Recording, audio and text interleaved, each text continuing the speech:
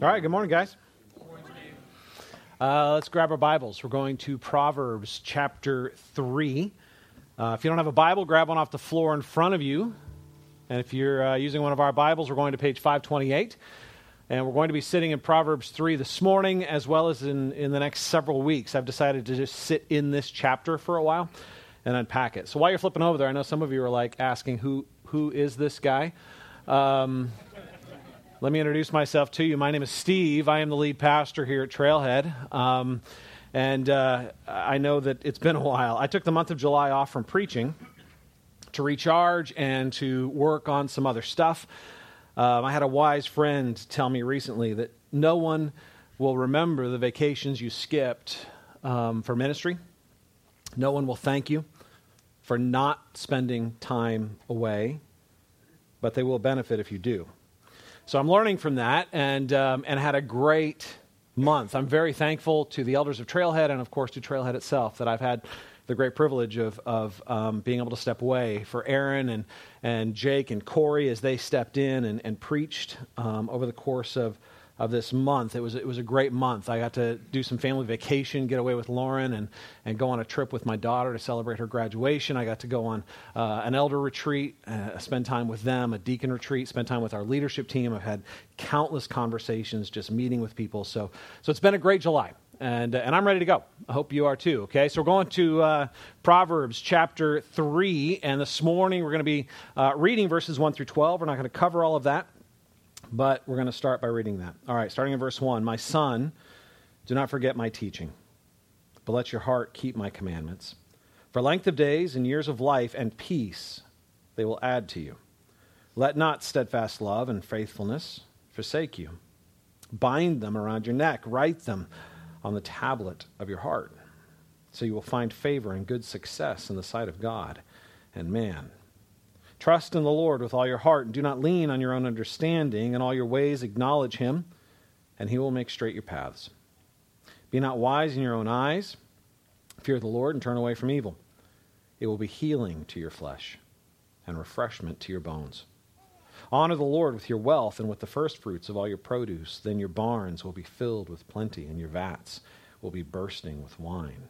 My son, do not despise the Lord's discipline or be weary of his reproof. For the Lord reproves him whom he loves, as a father the son in whom he delights. The word of the Lord. All right, the first 9 chapters of the book of Proverbs are an introduction, really, to the entire book of Proverbs. There are 31 chapters in this book. And I preached the first sermon in this series, and back then, just at the beginning of July, I encouraged you guys to read a chapter of Proverbs every day over the course of the month. I said that if you did that, then by the end of the month, you would have finished the entire book. So congratulations to those of you who did that. You finished up last month. Do it again, okay? If you didn't jump in the first time, jump in now. It's August 2nd. You're not far behind. Okay? Now is the time to jump in, and I'm going to encourage you over the course of August to read one chapter of Proverbs every day. Okay? It doesn't take long, and I guarantee you those Proverbs will have a way of worming their way into your thinking and into your brain and influencing you and being a blessing to you. So I encourage you to do that. Okay? You're only 2 Proverbs behind, and I've already read half of tomorrow's to you, so you're good. Okay? So Solomon wrote most of the book of Proverbs, and he seems to have written chapters 1 through 9 specifically as an introduction, and he addresses those chapters specifically to his son. As a father, he's basically saying, look, I got some wise stuff for you. Right? I've gone ahead of you, and I've made some mistakes, and God has shown me some things, and I want you to be blessed, and so I'm going to unpack this stuff for you, right? So today, we're going to be looking specifically at Proverbs 3, and we're only going to focus this morning on the first 4 verses. But I want you to see in these first 4 verses what Solomon lays out in front of his son, right? Take a look at verse 1. My son, do not forget my teaching, but let your heart keep my commandments. For length of days and years of life and peace they will add to you. Listen to what's being laid out in front of him here. Length of days, right? It will actually help you live a long life, right? Now, a long life in and of itself is not an incredible blessing, right? There are long people who live very long, very miserable lives. It happens. You probably know people like that, right? They just compound bad choices on misfortune and suffering, right? A long life is not in and of itself a great blessing. But notice what he says here. He says, length of days and years of life and peace they will add to you. In other words, he's saying, look, this isn't just going to give you a long life. It's going to give you the kind of life that you're going to enjoy having. Right? The principles that I'm laying out for you will give you peace. Right? And here he's not simply talking about a lack of conflict, not just about an inner tranquility. He's talking about a wholeness, a balance, a health that comes with not being in conflict with life, but in harmony with life. Right? That's a huge promise. Right? Now take a look at verses 3 and 4. He goes on and he says, let not steadfast love and faithfulness forsake you. Bind them around your neck. Write them on the tablet of your heart. So you will find favor and good success in the sight of God and man. I mean, it only gets better. A long life filled with that harmony that comes with being in accord with life. But beyond that, you will find success. You will find favor with both God and man. What he's saying is, look, son, I'm going to give you the secret to a successful life. Do you want to succeed? Do you want to be the kind of person that at the end of your life can look back and say, that was success? The kind of life where you are growing in favor with God and with man. He's saying this is how. So he's looking at his son, like all good parents will, and he's saying to his son, you know, you're kind of like a fool. Right? Every good parent has that conversation with their child. Right? You're kind of like a fool, but I don't want you to be a fool. Right? A fool doesn't know anything. A fool is ignorant of what they don't know. But I don't want you to be a fool. I want you to be simple, because the difference between a fool and someone who's simple is humility. Right? A fool doesn't know what they don't know, but they don't care. They are wise in their own eyes. They will set their own path. They will make their own decisions. They take their short-term success as a sign of long-term wisdom. Right? They make bad choices, but they don't get caught. They do the things they're not supposed to do, and somehow it advances them in the short term, and they take that as a sign for long-term success. And they say, you don't know what you're talking about. You don't have wisdom. I do. This brought me pleasure. These choices made me happy. But they don't see the end of their own story. A fool always ends up in the same place, as a wreck. He's saying, don't be the fool. Be simple. You don't know what you don't know. So submit yourself to wisdom. Submit yourself to what can give you direction. Be humble enough to admit and submit. If we want to be successful in living life, we need to submit to the God who created life. That's the bottom line. If we want to be successful in living life, we need to submit to the God who created life. But that's a whole lot harder to do than it is to say, isn't it? September 27th, 1986, the United Way of Cleveland, Ohio, set out to raise a bunch of money by breaking the world record for the most balloons released at once. It was this huge spectacle that was going to be this city-wide party and a fundraiser for the United Way. And so what they did is they had kids out there selling balloons. You could get 2 balloons for $1, right? And they ended up selling almost 1.5 million balloons. Like 1.5 million balloons. Okay? And so the city had to plan this for months. They had to have this special enclosure built in the heart of the city, right? They contracted this special company to build this net that would hold all of these balloons, right? Thousands of people turned out. The press was on hand. It was an incredible spectacle. There was a rainstorm coming in that day, and so they decided to release the balloons a little early to beat the rain. So at 10 till 2, 1.5 million balloons were released above downtown Cleveland. It was like a balloon explosion. Seriously, they engulfed the tower at the heart of the city. People oohed and awed. It was like a balloon bomb. Enough balloons to block out the sun. It seemed like a great idea.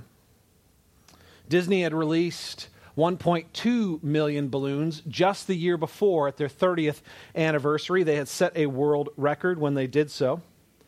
Nobody but a few crackpot environmentalists made any noise about it. Disney was like, they all go north. It's the Mojave Desert. The environmentalists were like, that's still latex, right? Still landing somewhere. Something's going to eat it. Disney's like, it's all natural. It's biodegradable. It'll disappear. And really, nobody made any fuss. There were no problems. They released these balloons. It was a great celebration. What could go wrong? Well, the problem is what goes up has to come down. They just hoped these balloons would find 1.5 million different places to come down. But they didn't. They hit the cold front that was coming in. And they ended up coming right back down on the city. They ended up clogging the streets. There were accidents and traffic jams. The police were getting phone calls, literally. People reporting that they were engulfed in a slow-motion blizzard of multicolored orbs.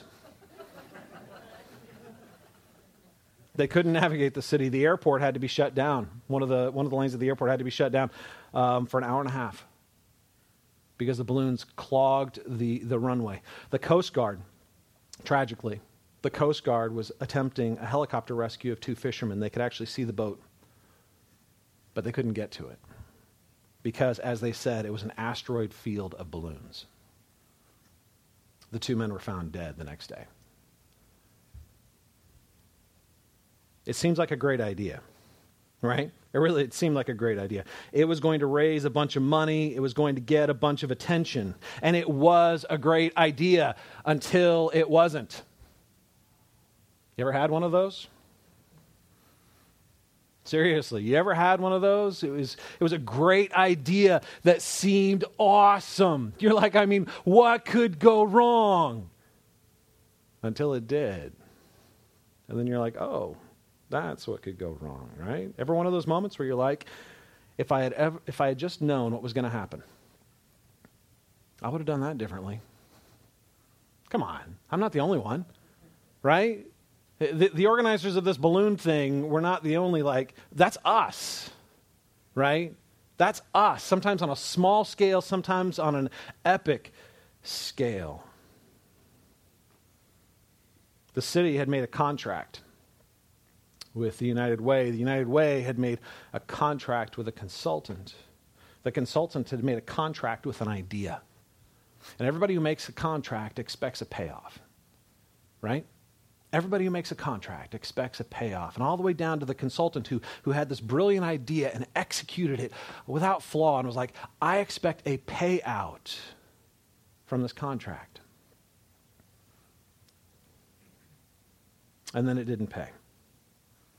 In fact, it backfired. See, nobody wants to set out to be that guy. Nobody wants to be that failure. Nobody wants to get to the end of their life and say, man, I wish I could go back and do it all differently. Solomon doesn't want his son to walk that path.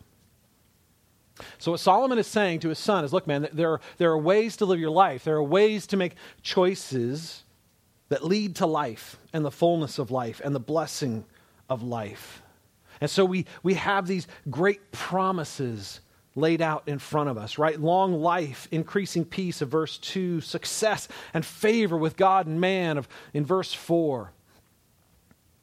And the bottom line is you can fill in the blanks here, but this is in the end what I believe all of us are chasing. Whether you're chasing it through your work or you're chasing it through romantic relationships or you're chasing it through creative endeavors, what you're looking for ultimately is peace, that balance and harmony in the fullness of life, and favor, increased love and increased security and increased joy in relationship with God and man.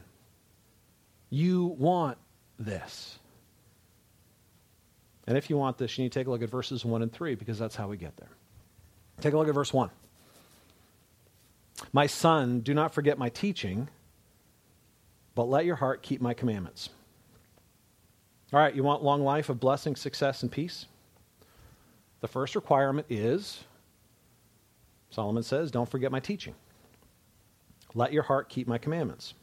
Now Solomon's not talking about his house rules here. He's not saying, don't forget I told you not to leave dishes on the counter.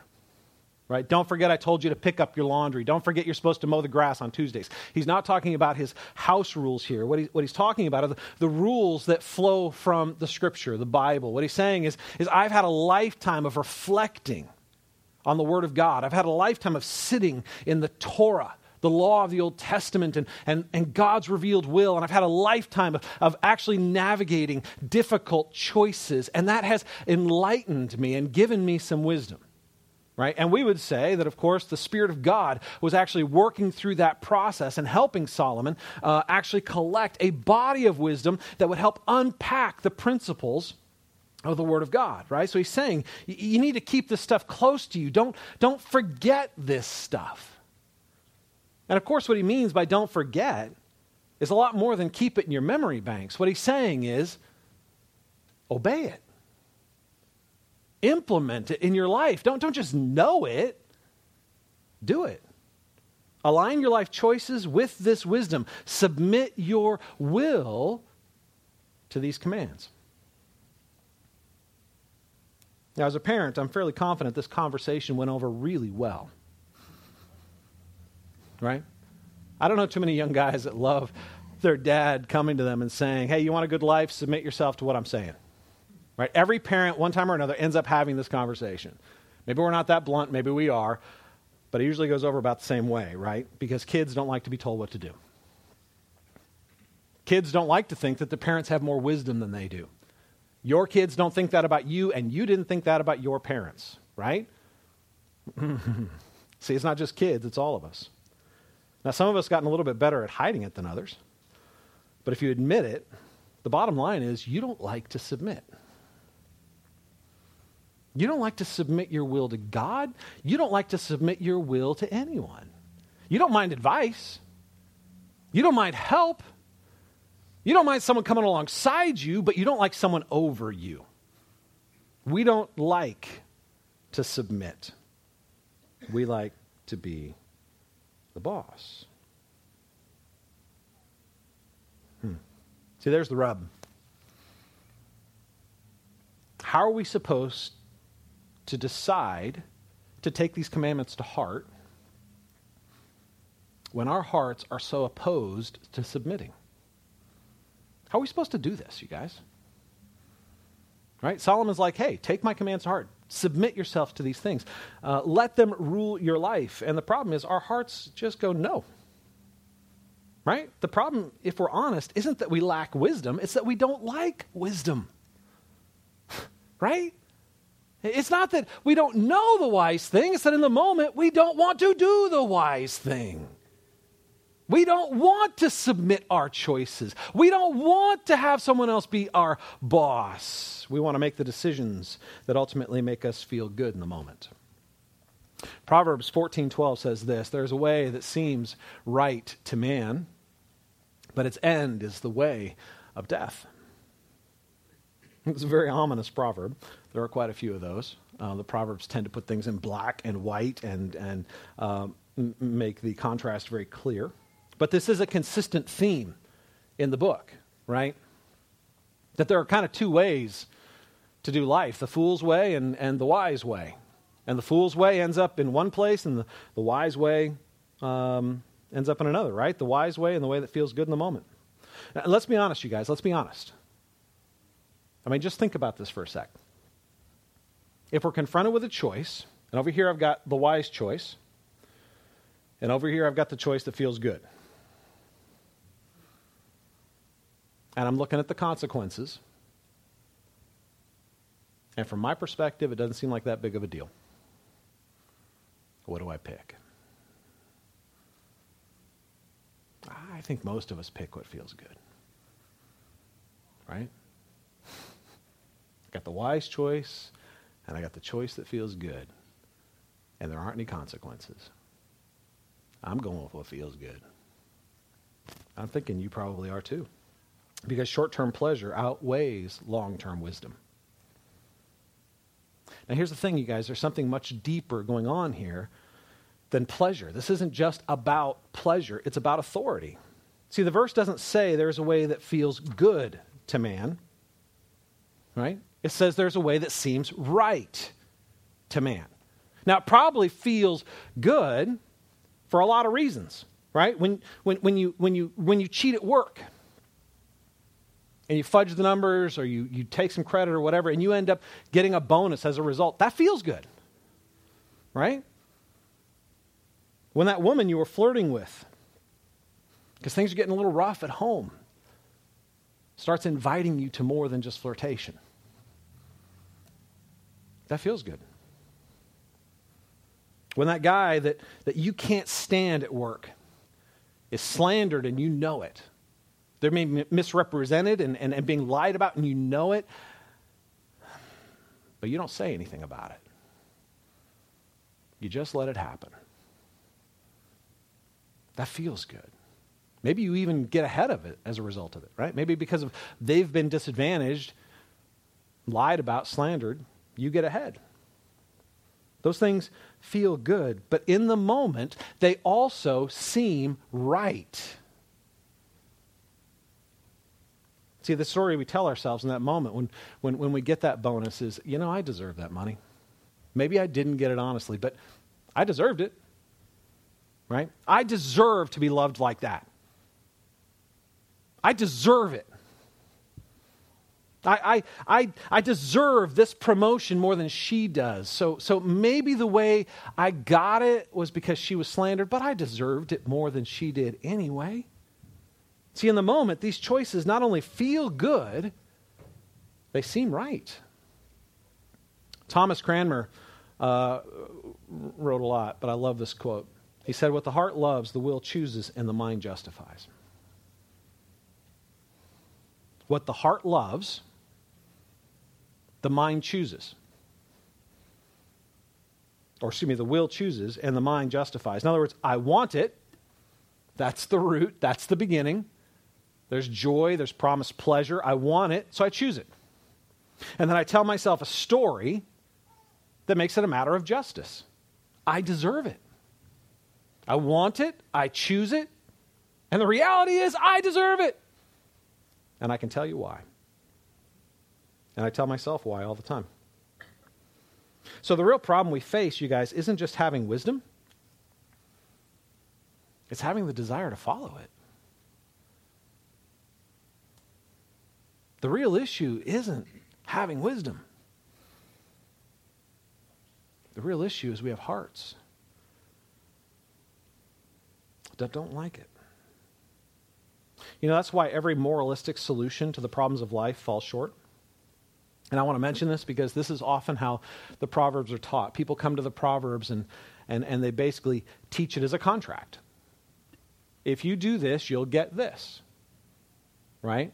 If you do X, Y, then you will get Z, right? It's the just do it approach to wise living, right? Do this and get this. And people are like, this is bad and this is good, so go do the right thing. And this is what you'll get, right? This is wrong, and this is right. So just take the next right step. It's a very moralistic, contractual approach that basically says, if I do the right thing, I will get the right thing. It's a very short-sighted way of not only teaching the Proverbs, but doing life. What ends up happening is if you do it, and you get what you think was promised to you, the result is not gratitude and humility, but pride. If you do it and don't get what you think was promised to you, you're covered with shame and you feel rejected. You feel like God doesn't love you, right? Neither one of those, by the way, actually change your heart. Do you see what I'm saying? Like the end result there is that your heart is still motivated by selfish motives. You're still pursuing what feels good. You're just doing it in a moralistic way. You're trying to put God on the end of the hook where you can basically say, I can manipulate God. And when you can't, you feel robbed, cheated, and unloved. You're telling your heart, a heart that is sinful and steeped in rebellion against God, stop it. That's not a successful strategy. That's like telling water to stop being wet. It doesn't work. What the heart loves, the will chooses, and the mind justifies. See, we've all tried the just do it approach to life, right? I need to lose some weight. I need to get rid of a behavior. I need to become more productive. I need to, and I need a job. I need a relationship. And so we do the just do it approach, right? I'll just do the right thing so I will get the right thing. How'd that work for you? Because I'm pretty sure it worked for you the same way it worked for me. It didn't. It didn't. You find temporary success, which fills you with pride, or you end up with failure and you're covered with shame. That is not the path to a long life filled with peace and balance. That is not how we grow in favor with God and man. That's why it's so important that we get verse 3. Verse 1 said, submit your choices to God. Don't be your own authority. Let the God who created life tell you how to live life, right? It's a pretty reasonable thing, even if it's also impossible for us to do on our own, which is why we need to get verse 3. Verse 3, let not steadfast love and faithfulness forsake you. Bind them around your neck. Write them on the tablet of your heart. See, verse 1 tells us what to do. Verse 3 tells us how. And the key is in those two words, steadfast love and faithfulness. Steadfast love is the translation of a single Hebrew word, chesed. And chesed is a love that is not based in the emotions, but in the will. It is a steadfast, unmoving love. It is a covenant love, not a contract love. Do you get the difference? See, contracts basically come to the table and say, I do X, Y, and I get Z. Right? And that's how we approach most of our human relationships, and we often think that's how God approaches us, right? We go into this contract with God, and I say, okay, God, I'll believe in you, and I'll follow you, and as a result, this is what I'm going to get from you. And subtly implied in that is, I think, as long as I do the right things, you'll love me. And when I stop doing the right things, you'll love me less, right? It's a contract love. This is not a contract love. It's a covenant love. In other words, it's a love that's based on a choice, not a provocation. God doesn't look at us and say, oh, I find you beautiful right now, therefore I love you. God says, I choose to love you, and in my love for you, I will make you beautiful. It is a covenant love in which God says, I will choose to love you even though you are unlovable. Even though you have a heart that is bent on rebellion, even though you have a heart that will not submit to me or honor me or worship me or love me, I will love you. That is a covenant love, not a contract love. It's a love based on the one who loves, not on the one who receives it. And see, faithfulness flows from that kind of love. In the same way water flows from a spring, right? Hesed, that kind of covenant love leads to faithfulness. An unwavering commitment to the good of the one who is loved. Now, if we look at this verse, it's a little puzzling. In some ways, you're going to end up asking, how is this better than verse 1? Because what we see here is Solomon is putting kind of another impossible weight on his son. He's telling his son to keep steadfast love and faithfulness for God. Can you make your God, your heart have that kind of love for God? Can you make your heart have covenant love for God? And to be unwaveringly faithful to God? Absolutely not. That's the heart of our problem. But see, the Jewish readers, when they read this, would have immediately seen something that I think is missed on us. This phrase is loaded with meaning. That combination of steadfast love and faithfulness, those two words are loaded in Scripture because they're actually the two words that God uses to describe himself in Exodus 34 when he's revealing himself to Moses. Right? He's revealing himself to Moses and he's basically saying, look, I am God. And this is what he says, and I'm not going to have you turn there. I just want you to listen. He says, the Lord passed before him, that is Moses, and proclaimed, I am the Lord, a God, merciful and gracious, slow to anger and abounding in steadfast love and faithfulness, keeping steadfast love for thousands of generations, forgiving iniquity and transgressions and sin. See, what Solomon is doing is two things. He's saying you need to love God because God first loved you. You need to remind yourself that God has said steadfast love and faithfulness to you, and that will enable you and change you so that you can grow in your love for God. See, Solomon isn't just telling us what to do, he's telling us how to do it. He's first drawing our minds to God's promise and God's character. And then out of that place, he's calling us to respond to that promise. The God of the universe, the one who designed life and made all the rules of life, is the God who absolutely, unwaveringly is committed to you. God has said for you. Covenant love, unwavering faithfulness to you.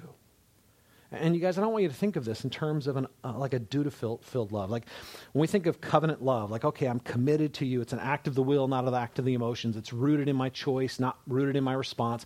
We can think of that sometimes as a kind of a cold commitment. But this word has nothing of that connotation. Hesed speaks of a passionate, fiery, emotional love. God delights in you. Not in your potential, but in you. Not who you could be, but in who you are. God delights in you this very moment. He has said for you, and he is absolutely committed to your good. He is burning and passionate in his steadfast love for you. And as a result, he is absolutely committed to you. Whatever's going on, whatever's happening, listen to me, God is absolutely committed to your good. And he will be faithful to you. He is more committed to your ultimate good than you are yourself. How do we know this? Well, first of all, because God said, that's who I am. In Exodus 34, he said, this is who I am. And then in Jesus, he showed us. When God became flesh, the perfect Son of God, the Holy One, took on flesh and lived the life we should have lived, and then died the death we deserved to die. The Holy One of God, who knew no sin, becoming sin for us, that we might become the righteousness of God in him. How do we know this is the heart of God? Because God wears his heart on his sleeve. The Hesed love that drives his heart, the faithfulness that flows from it, took him to the cross in the ultimate display of love and faithfulness. And then he invites us in the resurrection to a covenant relationship with him, where we can be forgiven of our rebellious hearts. We can be forgiven of all the bad choices we've made. We can be forgiven for our blasphemous and traitorous thoughts even now. Where God basically says, I will not measure you by your record. I will measure you by Christ's. And I will bless you. It is an invitation back into the Hesed love of God. I'm going to pause right here. If you are not a follower of Christ, this invitation is before you this morning. an invitation into new life, an invitation into transformed living, an invitation into forgiveness and a new future because Christ died and rose again for you. And if you are a believer this morning, listen to me. I'm going to invite you into new wonder at the love of God, to have your heart once again undone, to not grow callous to this story that we hear so often, to not let our hearts shrivel once again and go in on themselves, focused on our situations and our suffering instead of our God. I invite you this morning to let your hearts be undone.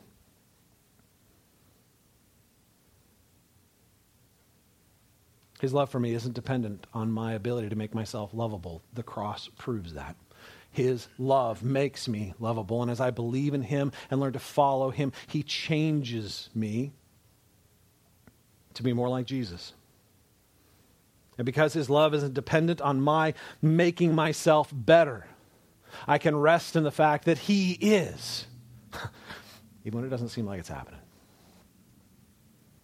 You guys, as I sit in this, it works on me. See, he loves me first, and he loves me intensely, and as I sit in that, it awakens my heart in beautiful ways.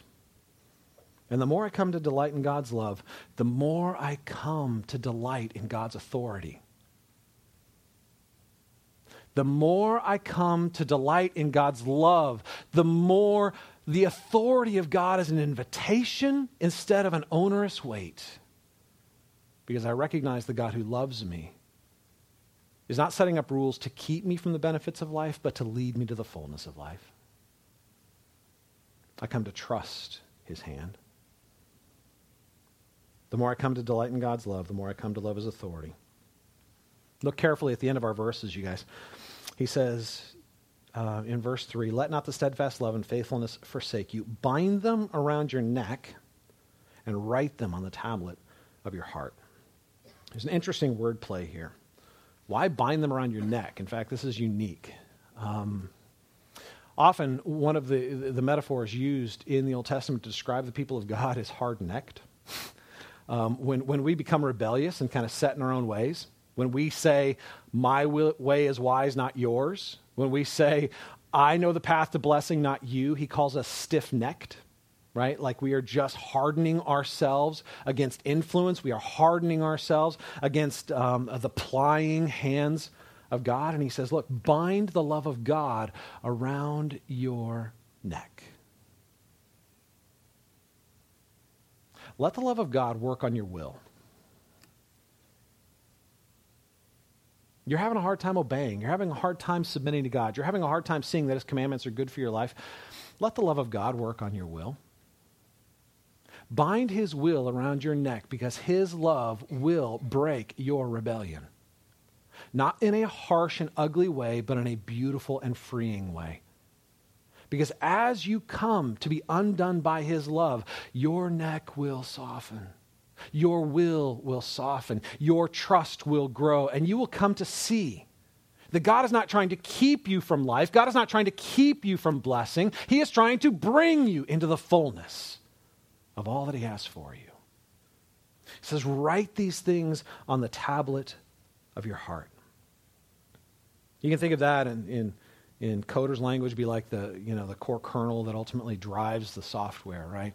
The default mode. When everything goes and you get the blue screen, you hit reset and it comes back up, right? Write the love of God on the tablet of your heart, because ultimately that is what drives everything else, right? You're getting so focused on your behavior. I'm having a hard time with this sin. I'm having a hard time with this shortcoming. I'm having a hard time with this relationship. I'm having a hard time with, you know what? Stop focusing on the fruit and start focusing on the root. Let the love of God be written on the tablet of your heart. In other words, recognize there is something deeper than the behavior that needs to be addressed. You need to let the love of God soften your heart. And in softening, to change your behavior. Sit in this truth so that it becomes the single most defining truth about you. That God loves you. God is for you. God has covenant love and faithfulness with you. And that will become the single most important thing about you.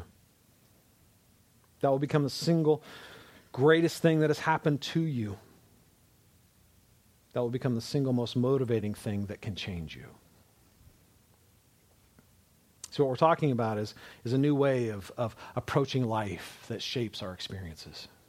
To reject the contractual view of life and instead embrace a covenant view of life that allows us to see all things first through the love of God. It allows us to approach our circumstances through the love of God instead of the love of God through our circumstances. It allows us to see our life through God instead of our God through our life. Bottom line is God loves you, and we need to sit in that until it fosters within us a renewed love for God. Now, over the course of the coming weeks, we're going to be talking about decision-making and money and suffering and dealing with conflict, the rest of the themes of chapter 3. But wisdom starts here. True wisdom starts in letting God's love change your heart so that it can free your desires. Because that's the only path to true change. Only then will you be able to move into the full blessings. So bottom line, if we want to be successful in living life, we need to learn to submit ourselves to the God who created life. And if we're going to submit ourselves to God, it means our hard hearts need to be softened. Our necks need to be broken in a beautiful way by God's love for us, to the point where we awaken to God's love and start responding to God's love. And it's not just something we talk about, and it's not just something we know, but it is something that drives us and shapes us and moves us. Because only love can change the desires of our heart, and only love can free our wills to follow in blessing. You guys are going to move into a time of response. I'm going to put some questions up on the screen and ask you to just pray. We're going to create some space to allow the Spirit of God to come in and speak to you and invite you and confront you and whatever he needs to do. We're going to move into a time of reflection, and we'll share communion in a moment after that. But take a look at the reflection questions. Let's put that first one up. First of all, what behaviors or attitudes are you struggling to submit to God? Not are you, but which ones? We're all struggling. Followers of Christ, we're all struggling. Which ones right now are the battlefield of your affections? Which ones are you just really having a hard time trusting God with? Which ones are you having a hard time seeing the blessing of God moving, right? Second question, how does it reflect an attempt to find success and fulfillment outside of God? What are you trying to find outside of God that only God can give? What need, what desire are you ultimately seeking to have fulfilled outside of God that only God can give you? Third, how can God's steadfast love and faithfulness free your heart to trust and obey God? Are you going to trust this morning that your greatest problem has already been solved and your greatest blessing has already been given? Will you allow that to be the perspective through which you see everything else? Will you let yourself be deeply loved, even if you're not getting what you want to get? Even if your will is being frustrated right now, will you trust the hand of the God who is shaping your will? Because there is a much greater blessing than getting what you want. There's a much greater blessing than ultimately writing the story of your own success. And that's letting the God of the universe love you abundantly and freely more than you could ask or hope. Let me pray for us. We'll go into a time of response. Father God, I thank you that you are a God who is full of hesed, covenant love, steadfast love, unmoving, unwavering love. And out of that flows your faithfulness, your determination to bless. Father, our hearts are short on trust and full of pride. Our hearts pull back from your love. We don't trust it. Our hearts pull back from your commandments, from your rules, because we don't trust them. We'd rather trust ourselves. We are fools in need of grace. Father, help us not to be fools, but simple. Only by your grace can we move into that place of not knowing what to do or how to move forward. But instead of filling ourselves with pride, instead of trying to solve our own problems, instead of becoming full of bitterness and anger, instead of manipulating or choosing our own way, instead we simply trust you. Let us be people undone by your love, growing in our love for you. That's another way of simply saying, let us be a people who are growing in holiness, becoming more like Jesus. You guys take a few minutes and pray. We'll share communion in a moment.